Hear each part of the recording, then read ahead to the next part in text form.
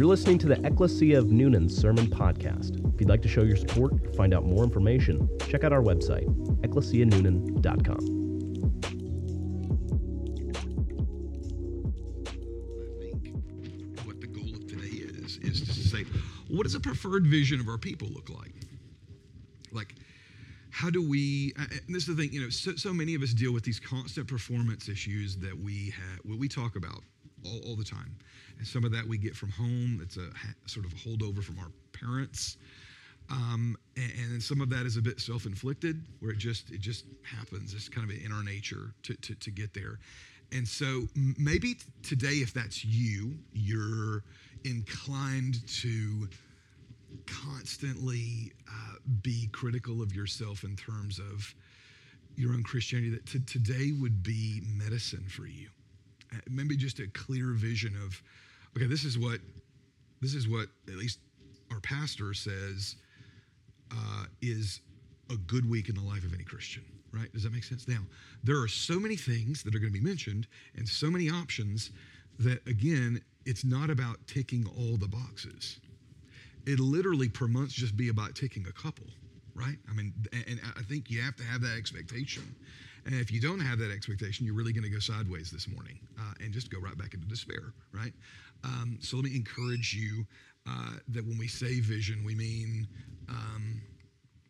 the outworking of what it is that we value, which is community, mission, discipleship, of course, with the infusion of some theological distinctives that we've been talking about the last 2 weeks with Reformed theology specifically. So, there is so much hype in our consumeristic culture. When I kind of thought about this Sunday, my mind immediately went back to like the mid to early 2000s and watching Steve Jobs stand on the stage for like a new big reveal, right? And he's like, "This is the newest product," right? And he's got his thing, and everybody's hype. Or when recently, when Steph Curry comes out with his brand new shoes, and he gets on a stage, and he's got all the media behind him, and everybody's like, "Big reveal," right? That's not what. That's not the culture that we live in as the people of God, right? First of all, we know that hype doesn't work. Like, we're hopefully all of us in the room are mature enough to know that hype is just hype, right? The church is not a pep rally for Jesus. Like, good celebration, yeah, that's awesome, right? But when we say, hey, this is what we want you to look at, what we're laying out here is not a big reveal at all. And it's really nothing for you to buy into, to be honest. What you should buy into is the value, right? Not the vision. And then as a result of buying into the value or the belief, then the vision or the outworking of it is going to just come quite naturally to it. So our ecclesiology is one that puts a high premium on the people of God, being the everyday church, in our routines, rhythms, in our seasons of life. We believe in a model, in ecclesiology, that is an everyday church. Does that make sense? Like, we are consummately decentralized, in as much as we expect the people of God to be the people of God during their week. And so that's from where this flows. Okay, let's take a look at mission. Okay, if you're taking notes, it'll be real simple. It'll be mission, discipleship, community. Mission, discipleship, community. That's what it's going to look at. Like, mission, discipleship, community. I will say this. I've put in parentheses in my manuscript the words zeal in before every value. Right? So, zeal in mission, zeal in discipleship, zeal in community, and what those things mean. So, zeal in mission. Let's take a look at it. First things first. We read Jeremiah chapter 29:7. I'll read it to you again. But seek the welfare of the city where I have sent you into exile, and pray to the Lord on its behalf, for in its welfare you will find your welfare. There is the I think the reality that the church has completely bought into the culture and in many ways refused to be separate from it. Admittedly, I think we will all agree with that.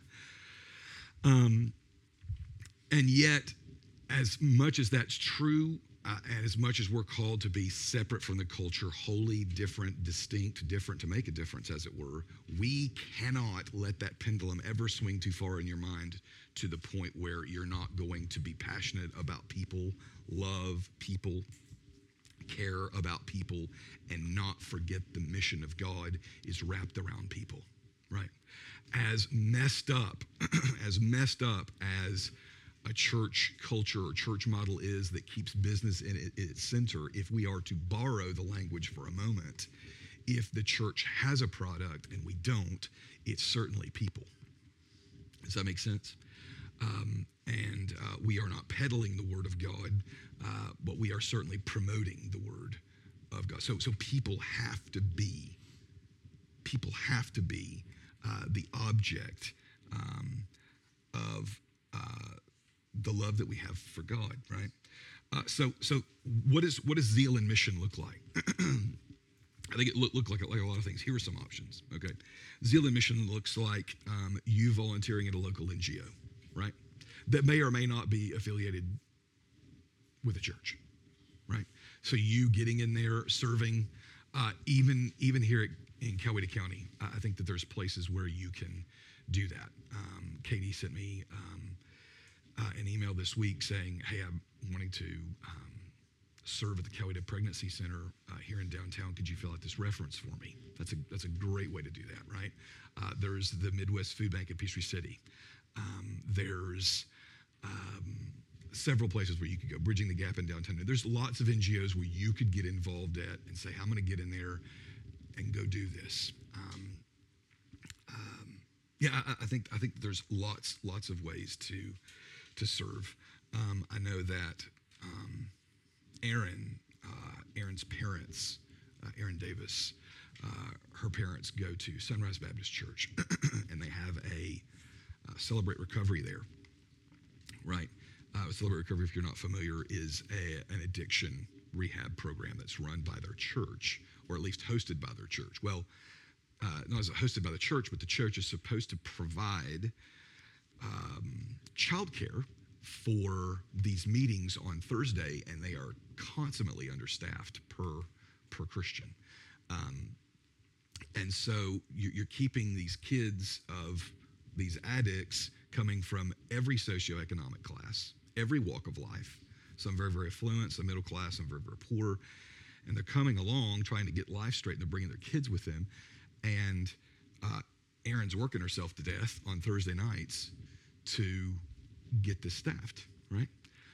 That would be a great place for us to jump in and go, hey, Erin, you're doing this. Can I do this with you like once a quarter? Like once a quarter, right? To say, hey, on Thursdays, I'm gonna keep this with you. And what a great place to be a light, right? With kids who really need some comfort, some grace, some forgiveness, and just to serve alongside Erin, who is one of us and who we love very much. Which goes into number 2. I put in my notes, number 2, an option is just to consider the schedule of others at your work and figure out how to live in service of them, right? I mean, work, besides our family, is our primary place of life. It's where we spend the most hours of our day. So consider those people around you. Think about who you're working with, right? So I've got about 15 to 20 teachers to consider. That's kind of my place in terms of my coworkers, those who I work with. Think about them. Think about what they're going through. See how I can help. Whether it's one of my coworkers recently, her husband recently lost his job after 17 years. They have 3 children. They have no idea what they're going to do, right? So let me get creative in trying to figure out how I'm going to minister to this family, right? How can I do that? How can I serve them? How can I say, I know a guy who there's a job opening, right? And that's obviously besides me praying. So I don't know what it looks like at your job. I don't know what service opportunities look like. What I found in mine is that it's really mundane. So I have breaks at my work. Presumably, maybe you have breaks in yours as well. And for me, it's the constant struggle between what to do with that free time. Do I use that free time, which is mine? I mean, it's all free. The expectation is not that you have to do something work-related. It's just free, right? Do I use it pastorally? Do I use it for my coworkers, which is ministry, right? Do I serve somebody else who I know is snowed under and needs some help and there's no teacher's aide to help? Do I get caught up on all of my grading at work so that I know when I come home I can actually be all there? I won't have to tell Cindy after we put the girls down, hey, honey, I need to be grading until X hour of the night, right? Or do I just need to take some me time? Man, that's a constant struggle, right, to know which one of those to pick. So I don't know how you can find your way of considering others' schedules, but I think just the point is just being sympathetic in the first place, right? In order to be on mission, we have to be sympathetic towards others and say, where are they at? Like, what do they need, right? And of course, I think the biggest thing that we can do in mission is praying for them. And I think I know the tendency of all Christians, myself included, is to say prayer is just a waste of time. Like we think this, and we think wrongly, right? Back when I was in full-time ministry prior to 10 years ago, my first decade of ministry, right? We would have these meetings and we would just pray and pray and pray and pray and pray in addition to meeting. And then I would get into my office, get into ministry, and oftentimes I would think to myself, man, in my early 20s, now I can actually get to work, not realizing that my primary job is to pray and preach. Like that's my job, pray and preach. Like that's a good thing. And I think with you and I, that when we think about being on mission, prayer is not something that comes to mind. And here's the thing, prayer is the hard work of the kingdom of God. If you take your break at work, if you have a 30-minute break at work, if you have a 20-minute break at work, and you take 10 of it to pray, and if you're anything like me, you need to stay on task when you're praying, so you journal your prayers, right? Tell me that's not a sacrifice and a labor of love to be on mission. Of course it is. Now, it's counterintuitive to think so, but it is. And I would encourage you to that end. Number 3, so number 1, you could volunteer at a local NGO. Number 2, consider the schedules of others at your work. Number 3, you could be considering the schedules of people in your neighborhood and how to live in service to them, right? Different ones of us have different relationships with different neighbors. Some of us know our neighbors really well. Some of us don't know our neighbors at all. We were over at Ben and Sarah's last night. They were smoking our wonderful meat that we're going to be eating today hereafter. Praise be to God.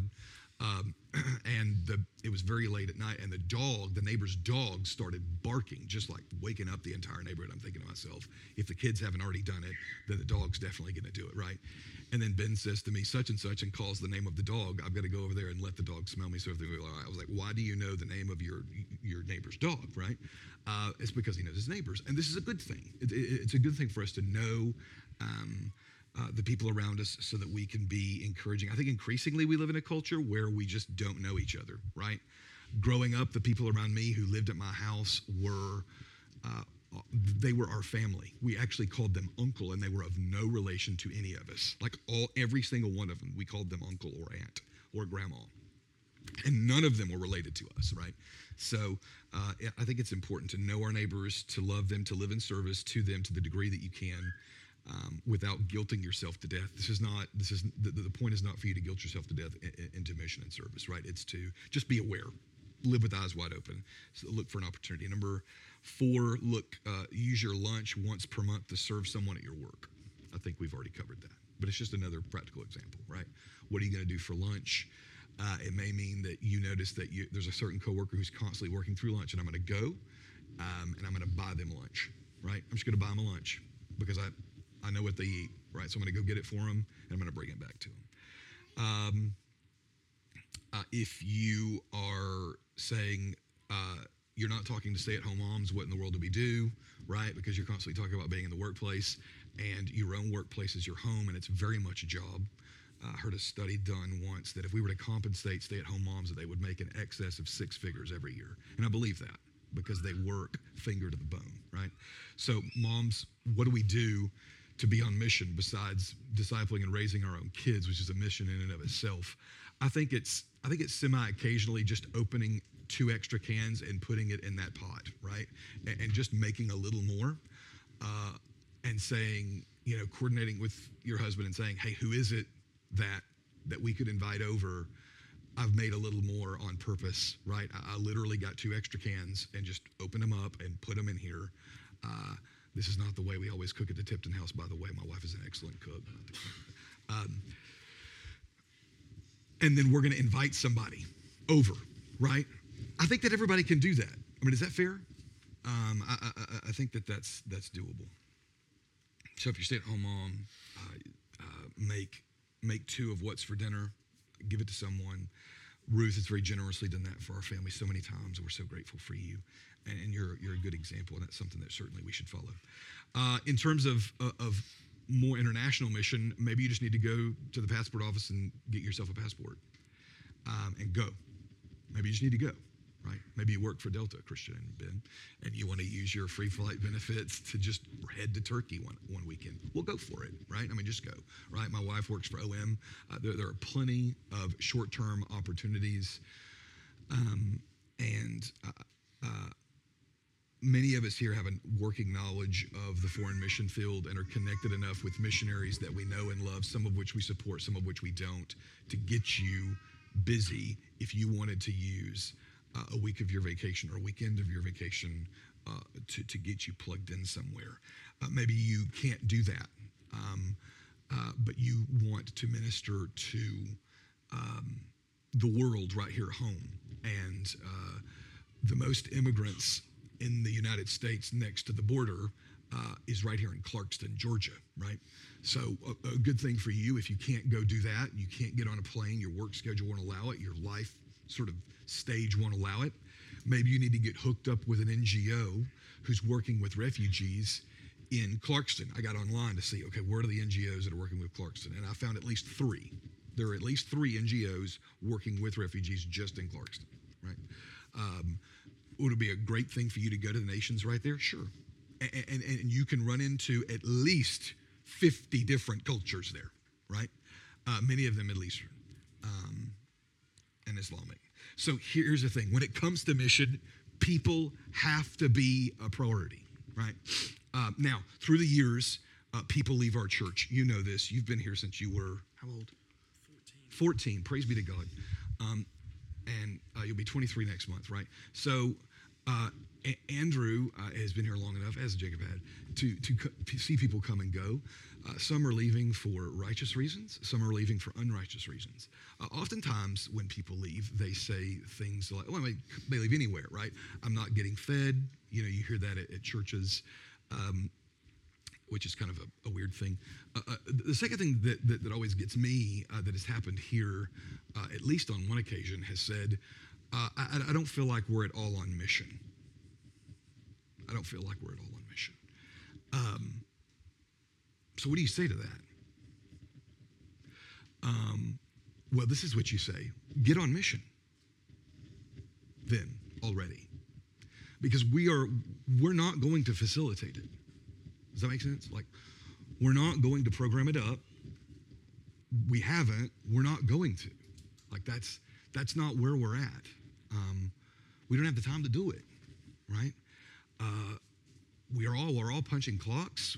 We're all quite busy. We all know the model, and the model is to be on mission where life has us.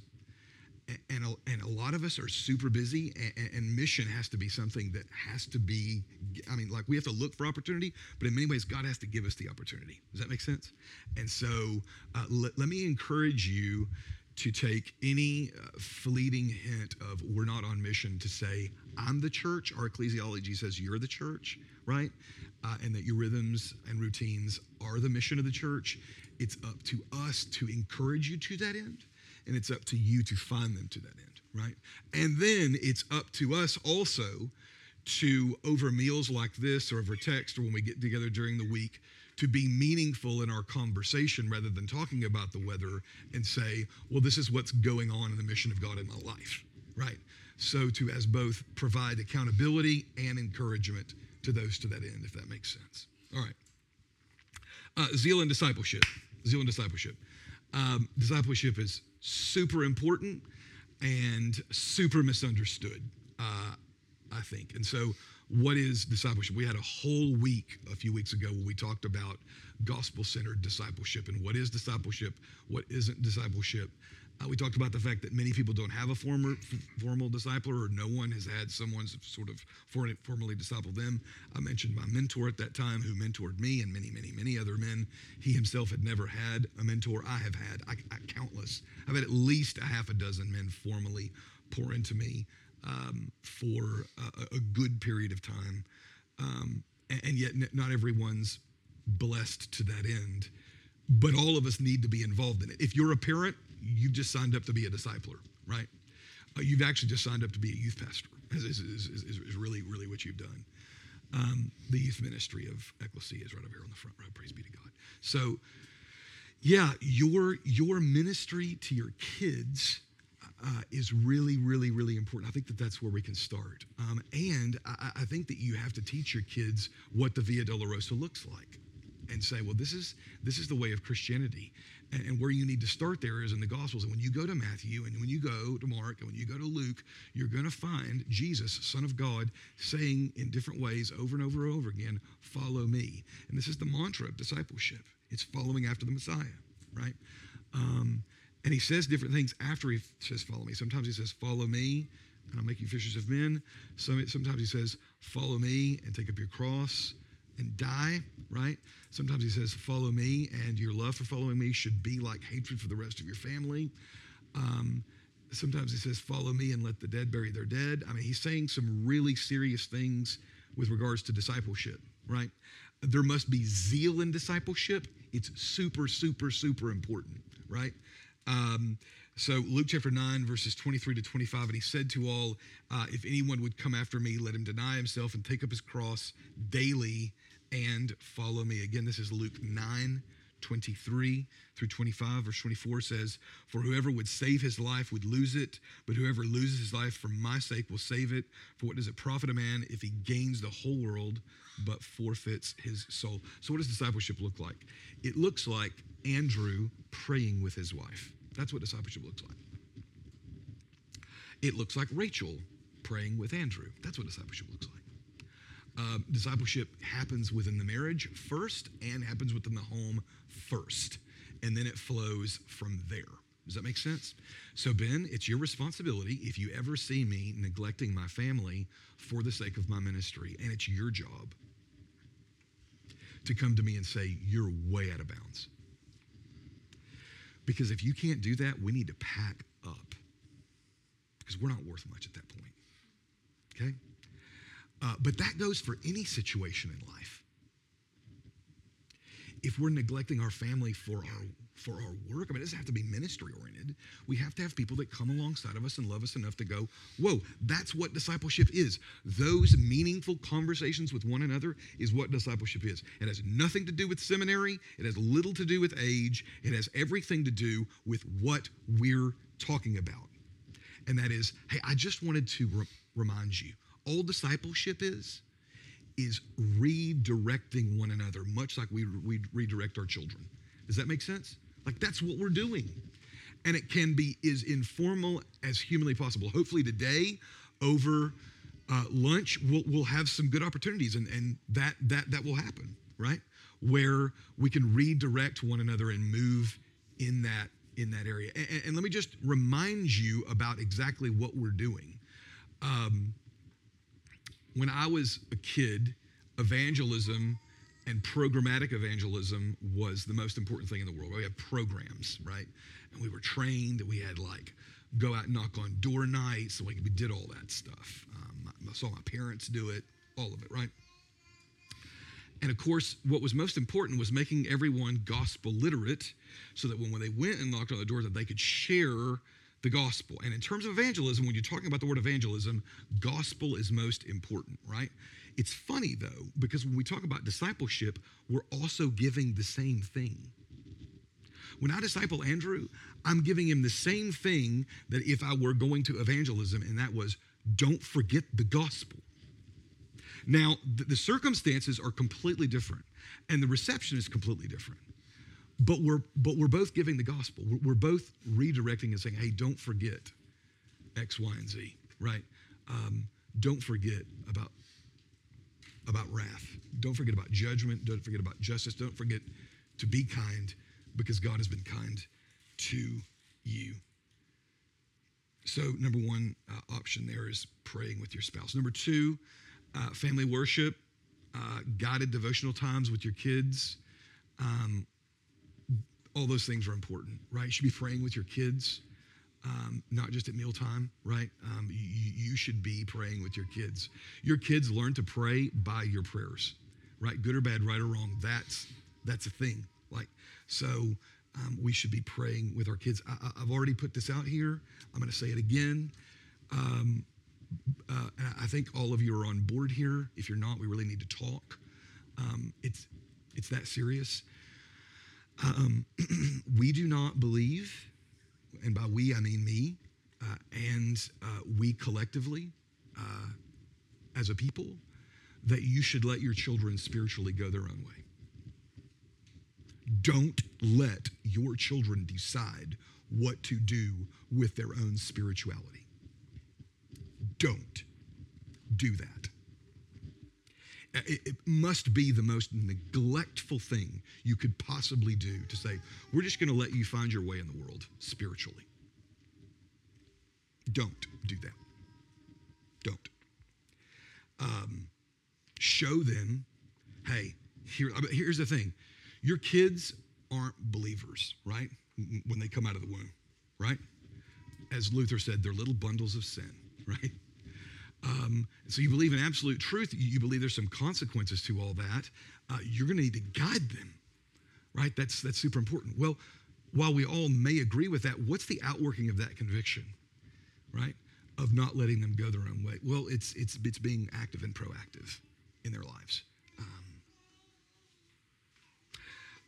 Discipleship may be you having your quiet time in a visible place in your home every morning so that your children and your spouse can see, hey, my spouse and or my dad or my mom think that reading God's word and praying is important. Those are stories that are passed down from my father, from his father, right?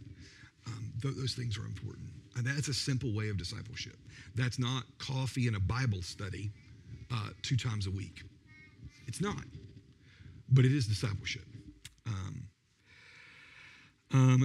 Sometimes discipleship looks like decorating the tones of your home, your car, and your commute with truthful sounds about God. Could be podcasts, could be catechism songs, could be worship music, but setting the tone of your life with something meaningful, right?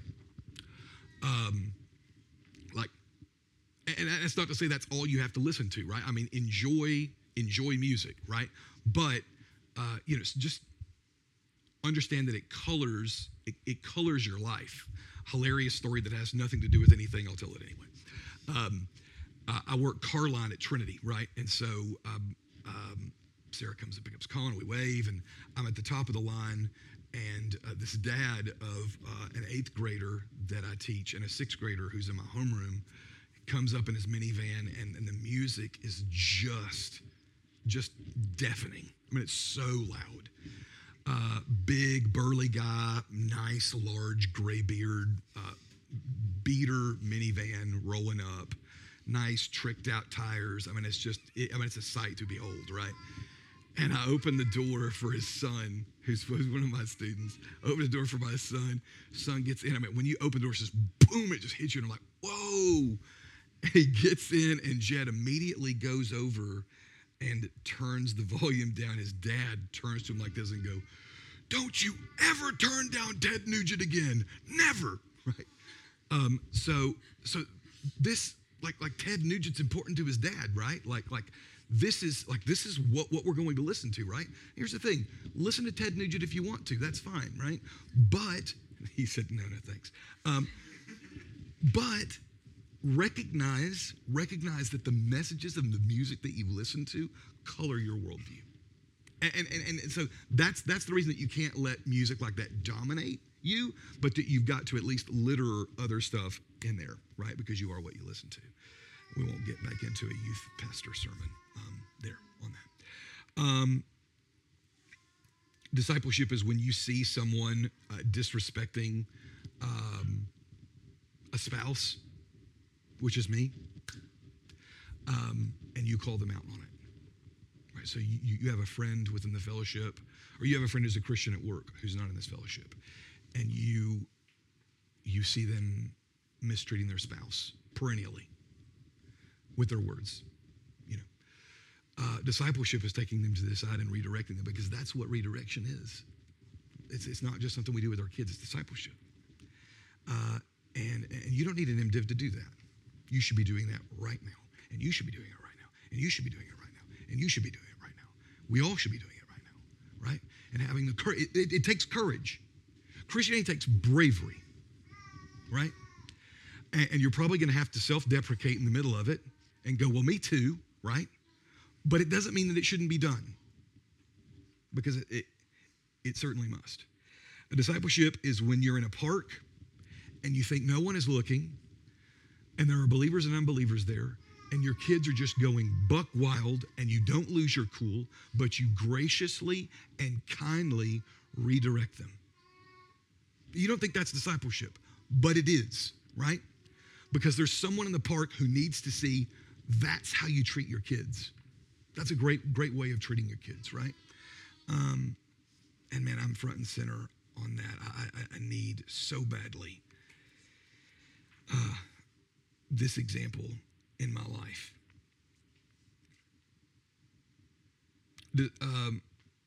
As we said before, discipleship is when you see your brother regularly neglect his family at the expense of his job, and you gently remind him of his responsibilities, his priorities, and his treasure in life. Right, that's important. Okay, now, how is it 11:09? Okay, great. I thought it was like 10:30. Okay, great. So, 40 minutes in.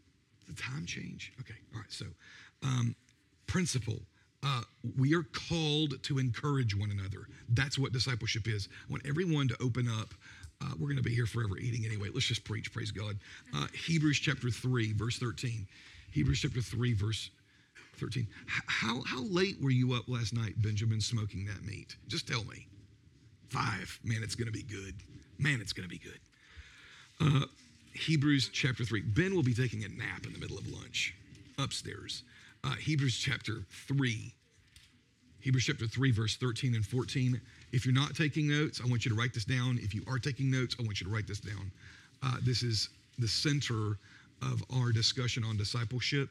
It's not the Great Commission, of which there is discipleship there as well. It's this. There are several principles to pull out of these verses. And when it comes to encouraging one another, which is the essence of discipleship, it's very, very important that we see this. Hebrews chapter 3, verses 13 and 14. Hebrews chapter 3, verses 13 and 14. But exhort, the word exhort means encourage, okay? But exhort one another every day. So exhortation is also instructional encouragement. It's not just, oh, you're so sweet, have a great day. That's not it, okay? Exhortation has meat to it, has truth in it. So it's instructional encouragement, if that makes sense, okay? So, but exhort one another every day, as long as called today. Why? That none of you may be hardened by the deceitfulness of sin. So that's the end of your exhortation. Why do this? Do it so that people around you will not be deceived by sin. Why? Because sin is sneaky. Sin is subtle. It's deceitful. Sin is misleading. Sin will defraud you. It will not deliver on what it promises. Right? So, verse 14, for we have come to share in Christ if indeed we hold our original confidence firm to the end. So here are the principles we can pull out of this. Number 1, Christians are called to exhort one another. Number 2, Christians are called to exhort one another every day. And he's not content just to say every day, but he says, you exhort one another every day. And then he goes on and says, as long as it is called today. So just in case you were thinking, no, you're overemphasizing a word here. He goes, no, this is the emphasis. The emphasis is every day. Every day you should be doing this, right? So Christians are called to exhort one another. Christians are called to exhort one another every day. Christians are called to exhort one another to the end of not being hardened by the deceitfulness of sin. And I don't think that there's anyone in the room that hasn't been or isn't probably currently being in some area of their life hardened by the deceitfulness of sin, because it's shrewd, people. The whole enterprise is crafty. You have to know that. And you can't be naive enough to think that you're not involved in it. We all want to think that, right? But that's just not reality. Like, that's not true.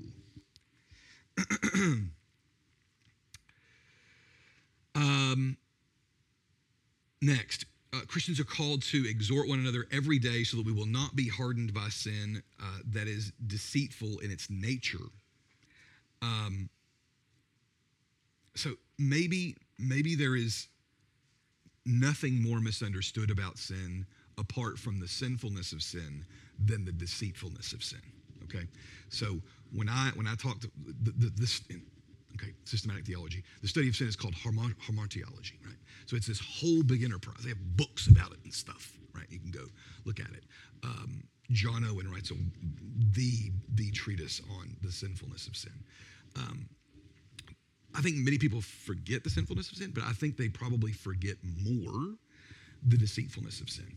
That sin is a thing. First of all, we got our culture, our humanistic culture, to agree with that, which is a mountain in the first place. But after we get there, then we can say, well, not only is it sin, but it's also deceitful, right? And it will, in fact, lie to you, and it will harden you as well. We are called to live with eyes wide open and recognize deceitful. This is not the only place in the New Testament that talks about sin being deceitful or deceitfulness in its nature. Ephesians chapter 4, if you're taking notes. Ephesians chapter 4, verse 22. And you don't have to turn there, but I will certainly read it to you. To put off your old self, which belongs to your former manner of life, and it's corrupt, and is corrupt through deceitful desires, and to be renewed in the spirit of your mind. 2 Corinthians chapter 11, verse 3, but I am afraid that as the serpent deceived Eve by his cunning, your thoughts will be led astray from a sincere and pure devotion to Christ. How many of you on a regular basis have your minds set apart from the pure devotion of Christ? Raise your hand, everybody. Good, great, glad you admitted it. Yeah, that's true. That's definitely true. And Paul has reason to be afraid. I mean, that's what he says. I'm afraid that this is going to happen. So what we do is we do Hebrews chapter 3, verse 13. Right? We encourage one another every single day so that we won't be hardened by the deceitfulness of sin, because we know it's all present, right? That's the goal. The goal is to be involved in it every day. That takes work. That takes phone calls. It takes visits. It takes coffee. It takes text messages, right? It takes Marco Polo for those of us who use it, right? I mean, that's good. It's a good thing. So this is this point to me is the intersection of community and discipleship, right? Is where the two come together. Quite important. So what is it that we're doing? Well, we're helping one another sort of dethrone things that we're thinking and believing that are not true, right? Build up in the mind, basically. We're scraping that away, right? And a lot of times we need somebody else to come in and go, hey, you need to get that out, right? And you're saying, well, you're talking about a veritable brainwash. You're exactly right. Yes, that is correct. We're talking about a reset on the depraved mind. Yes, we are, right? So to make it plainly biblical, 2 Corinthians chapter 10, verse 3. 2 Corinthians chapter 10, verse 3. Though we walk in the flesh, we don't wage war according to the flesh. Verse 4. For the weapons of our warfare are not of the flesh, but have divine powers to destroy strongholds. I said like scale, right? But the stronghold in your mind is, I don't have to love Rachel in this way or sacrifice for her in this way because today, this afternoon. Because I deserve X or whatever, right? So I'm going to come up to you and I'm going to go, that stronghold is wrong, right? Or someone's going to come up to me and go, for whatever reason, you think that you can talk to people this way in this denigrating tone, but you can't do that, right? And so they come up to me and they go, hey, this needs to be torn down, right? Listen to what verse 5 says. This is scripture, we destroy arguments and every lofty opinion raised against the knowledge of God, and take every thought captive to obey Christ. Taking every thought captive to the obedience of Christ is how you heard it growing up, right? That takes a community. That takes a community of saying, hey, don't forget your treasure. Hey, don't forget your place. Hey, don't forget your mission. Hey, don't forget people are created in the image of God. Hey, don't forget your kids are looking. Hey, don't forget that you have a biblical responsibility to have a kingdom work ethic. Hey, you should give grace and mercy more than you give justice, right? Hey, you should never return evil for evil, right? Those are the strongholds that we're helping one another destroy. And that's the intersection of community and discipleship. So here's a good segue. It's into the zeal and community. It's a quote by Francis Schaeffer, and you won't get it all down. So if you just listen to it, perhaps I can give it to you later. Let us be careful indeed. So he's talking about apologetics, which he was a consummate apologist. Schaeffer said, let us be careful indeed to spend a lifetime studying to give honest answers. He was talking about apologetics. And he goes on to say, but after we have done our best to communicate to a lost world, still we must never forget the final apologetic which Jesus gave is the observable gift of true Christians for other true Christians. This is the final apologetic of Jesus Christ. Here this man spent his entire life in the realm and the discipline of apologetics. And he said, you know what the final apologetic is to the world that Jesus is God? It's how Christians treat one another. This is it. And how true that was, which leads us to our point, zeal in community. Zeal in community finds its biblical roots as the people of God being possessed by God. That's our calling card. The calling card of the people of God is that they belong to God collectively and together. Yes, knowing God is the basic part of Christian life, but the most important part of it is being known by God, right? Which Paul talks about in 1 Corinthians. We're a people. God redeemed a people for himself. Not persons, but a people. That's how he talks of it. And American individualism doesn't understand this. They don't understand language that talks communally or a people. But that's what he did, right? So you and I are to be in community. Community is a hot buzzword and has been for 20 years in Christian circles. A lot of people are talking about it. What does it look like? For Christians, I think it looks a lot like sympathy and hospitality. I think that's what it looks like. I think it looks like considering others. I think it understands that we have a responsibility to serve one another first. Serve one another first. And I don't think that that's something that's being pushed from pulpits in America. I think that the mission is always more important than the service to the people of God. And it becomes clear to me in the Bible that both are important, and on a scale, taking care of one another is most important, because if we're not taking care of one another, the mission discipleship is not going to happen anyway. So, Galatians chapter 6, you need to write this down. Galatians chapter 6, verse 10, this is what it says. Galatians chapter 6, verse 10. So then, as we have opportunity, let us do good to everyone, and especially to those who are of the household of faith. Galatians chapter 6, verse 10. So then, as we have opportunity, let us do good to everyone, and especially to those who are of the household of faith. It means let us take care of one another. Yes, the church is to be explosive to the world. It is true. But the church is also to be implosive upon one another. And increasingly, I would say in the 1950s, that would be, we were doing that really, really well. We were taking care of one another really, really well, right? On the whole, like you could look across and we did that. Maybe not so good at mission, right? Or maybe not so good in certain areas of mission, right? And now it's all the buzz that it's just all about explosive. Now I believe probably the pendulum has swung too far to the detriment of taking care of one another. And I think that Ecclesia should be involved in, each and every one of her should be involved in picking up that and taking care of each other, right? But I don't have time. You have text messaging. Yes, you do. You have time. You have time. Well, I'm not saying it has to happen every day, right? I mean, the scripture is saying exhort every day, right? But I think that us taking care of one another is super important. How do I serve our church? I don't know, but here's what I say. I say you can probably do anything once a month. Anything once a month. Anything you can do once a month. And I would encourage you to invest people in people once a month. I think that is a low standard, okay? Listen to what Philip Yancey said about community. I think it's super important.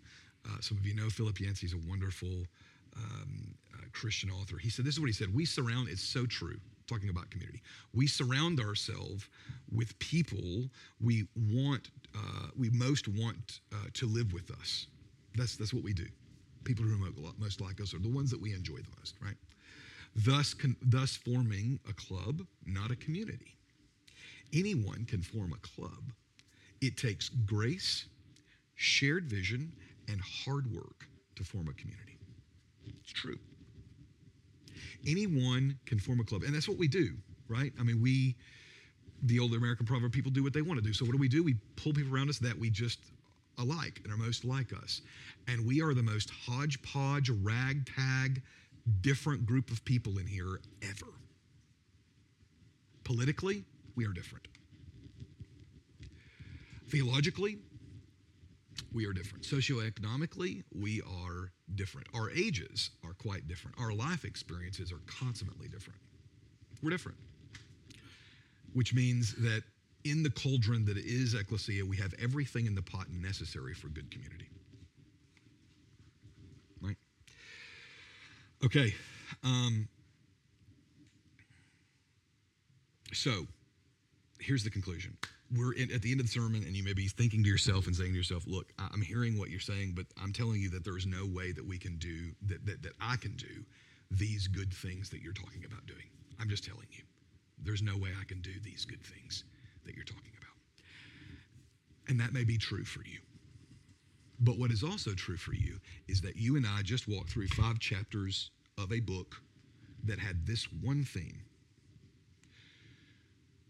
Do good while suffering evil. That was the point.